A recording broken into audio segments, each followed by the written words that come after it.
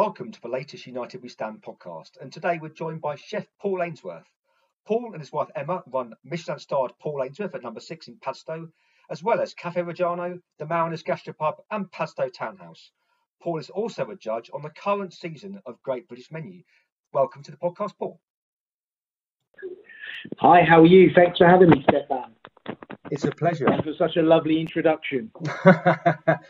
Paul, tell me, how are things in Padstow with you and your team? It's obviously it's tough out there in the hospitality industry, isn't it?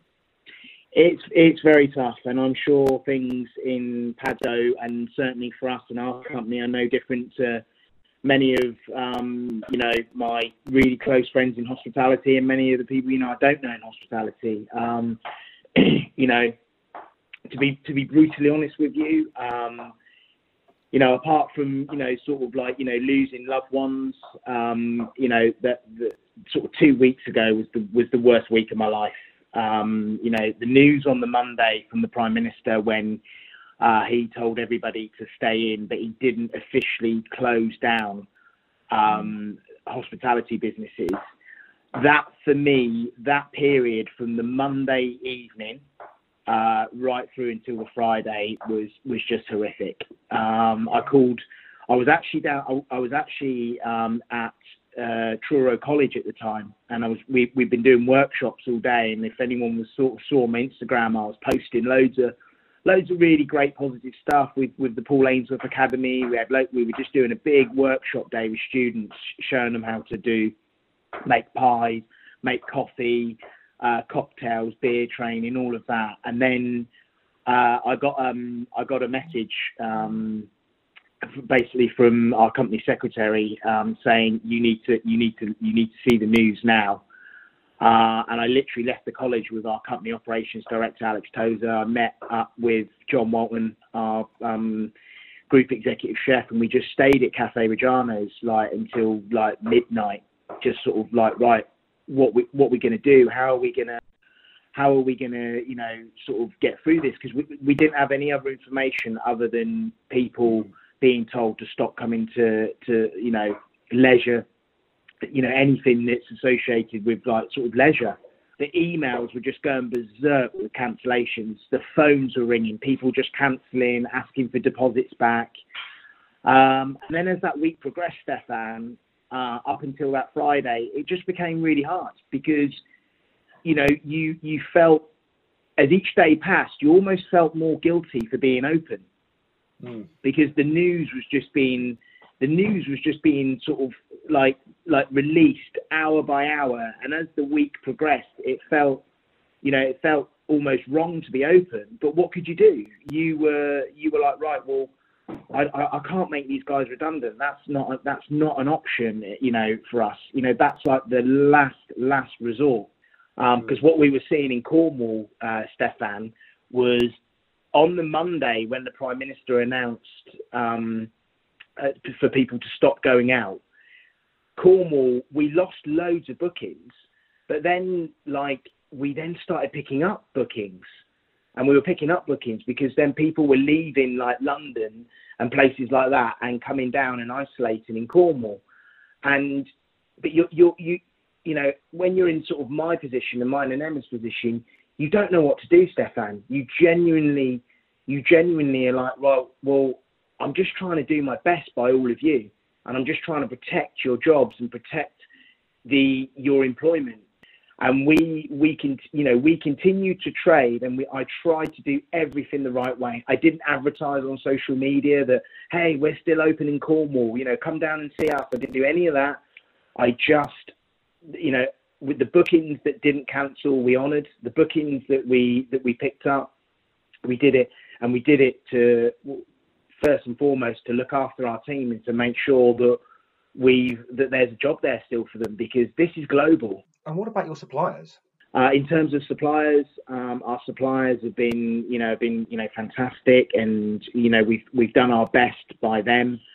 And like I said to all of them, I'll do my best by all of them. But ultimately, no one is going to go unpaid in our company. You're just going to need to, but we're all in the same boat. You're going to need to, bear with us and support us. And if you support us, then I know that I'll be here at the end of this when this is all over. And my biggest focus is actually not being closing down on how we reopen and making sure that we reopen the same as when we close down, that we're not going to have to, shut businesses and that they never reopen again. How are your teams and the staff? I assume a lot of them are on furlough, but how are they finding the situation? How are they dealing with the situation?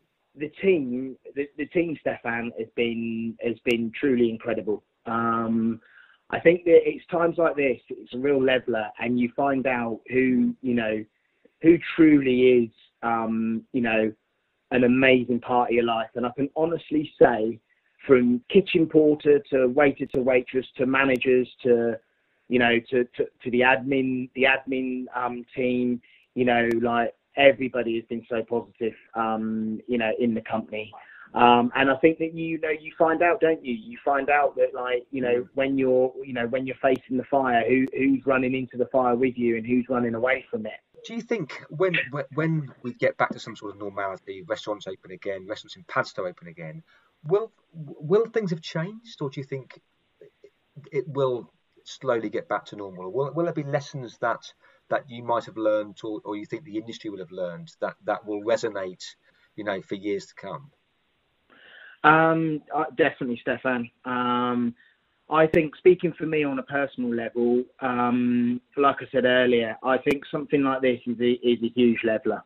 It doesn't matter what level of wealth you are, what you've got, anything. Something like this puts everybody in the same situation. That sort of cliche we all hear. We're all in the same boat. I think for me on a personal level, I think that what I try to do is kind of build something that's all within a close proximity of each other, so that I can be hands-on in all of the businesses very, very quickly. I'm not saying I'm a pioneer or that was something that I knew all along, because it wasn't. The original concept for Reggiano's with my business partner was we were gonna get Reggiano's and we were gonna set it up and get it so formulaic and then do a rollout. And this was literally about 10 years ago. And after a year, I sort of pulled out of the idea, because I realised actually I didn't want to expand in that way, because I knew that I just wasn't the right person for it. I think I care too much what people think, and I genuinely want to give people something that's really, really great, and I'm glad that I didn't do it. But that's not to say that I've always maybe in the back of my head thought, will I go to London one day? Will I maybe do something abroad? And I can honestly say something like this, Stefan, has made me really think, do you know what? If I am gonna get through this, and I will get through this, we will get through this, our company and stuff.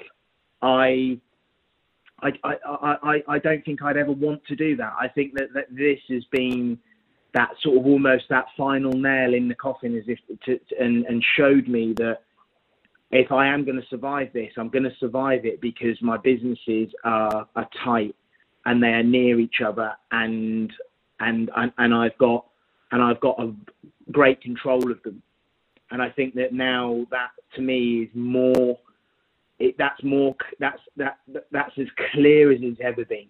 There's no doubt in my mind now. There's not that niggle. It's grounded me and humbled me to such a point that I'm so lucky I haven't got what I've got spread out everywhere. What do you think you'll do when you reopen? I mean, you've obviously got a number of different places, different styles.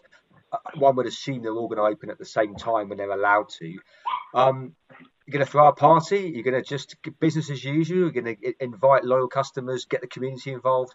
Do you have an idea of what you might do when the lockdown is lifted? Yeah, when we reopen, the biggest focus for me is making sure that we reopen, that we are in a position to make sure that everybody can come straight back onto the books, and that we can afford to pay them. And like you say, yeah, you know, I think probably at the end of the year, we get there. Yeah, of course, we'll throw a big party, but I think the big focus for us is reopen, get going again. We're going to reopen all the businesses all at the same time, and yeah, like you say, just make sure that we're here, and yeah, and if it gets to the end of the year, we'll be throwing a big party. One final question, you know, in the meantime, while people are at home, you're obviously self-isolating. I'm seeing Instagram is full of chefs doing lots of cookery demonstrations and stuff. But what are you really eating? What are you really eating at home when the phone's off and Instagram's off? Is it beans on toast, or are you sticking to more chefy? You know what? No, you're absolutely right. I've had beans on toast this morning, and I have beans on toast most days. Emma kind of does a lot of the cooking as well when we're at home and stuff. So yeah, we're normally it's a slice of normal toast, no sourdough or anything like that, like a normal granary sliced loaf. A bit of our little girl's dairy free, Cece's dairy free. So actually, me and Emma have gone over to quite a lot of non-dairy products just to support Arisi. So we have like this vegan sort of cream cheese spread that goes on the toast, slice of ham, beans on top. Oh, it's lovely. And then last night, what did we have for dinner last night? Last night was like a one pot wonder, like a tray baked with like potatoes cut in half, carrots, leeks, onions, red and white, and then just a shoulder of pork on top in the oven, and then cooked until it fell apart, and then whipped off the crackling. Put that until that went nice and crispy, and just stuff like that. Nothing elaborate. Just kind of using what we've got in the cupboards, and yeah. I mean, I've lost all sense of taste and smell at the moment, which apparently is becoming quite a symptom. So it's no fun. I can't remember the last time I lost sort of taste and smell, and obviously you can imagine in my line of work, it's an absolute nightmare. So at the moment, to be honest, it's a bit like I could be eating anything. It's more like, oh, texturally that was quite nice, Emma. Well, Paul, you're a gentleman. Thank you for taking time to talk to me. I wish you all the best of luck with your time now, and wishing us a speedy reopening when you do so. So thank you very much for speaking to me, Paul Ainsworth.